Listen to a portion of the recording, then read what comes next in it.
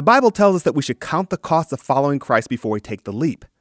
If we know what we're getting into before we commit, we have a better chance of standing strong to the end.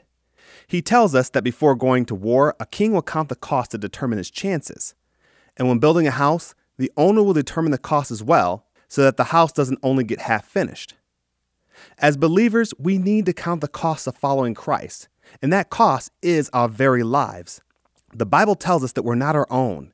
We've been bought with a price, and that price was the blood of Jesus as he bled and died on the cross. Matthew 10 reminds us that as believers, we shouldn't love anything above Christ, including our own families, or we aren't worthy of him. Verse 39 goes on to say, "Whoever finds his life will lose it, and whoever loses his life for my sake will find it." So as you can see, the cost of following Christ is losing our own lives for the sake of Christ. That means following what he wants for us, not only what we want for ourselves. We are slaves to Christ, as Paul puts it.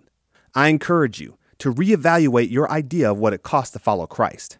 There are believers around the world who, when choosing to follow Christ, it may literally mean their lives. Making a choice for Christ in the face of that reality will make any believer take their salvation seriously. Though even here in America, we must realize that the cost isn't any different for us. The cost is our lives.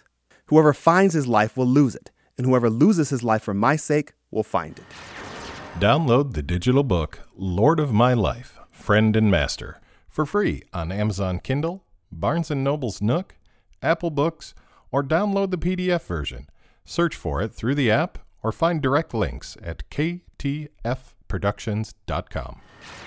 At times, it does us well to take stock of our lives.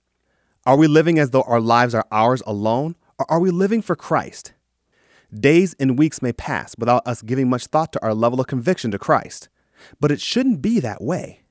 True believers remind themselves daily that their lives aren't their own. Paul says that he dies daily. That means that he reminds himself of what should be true for every believer. Our life is not our own. Daily, we need to pick up our cross and follow him. Now is not the time for spiritually thin living.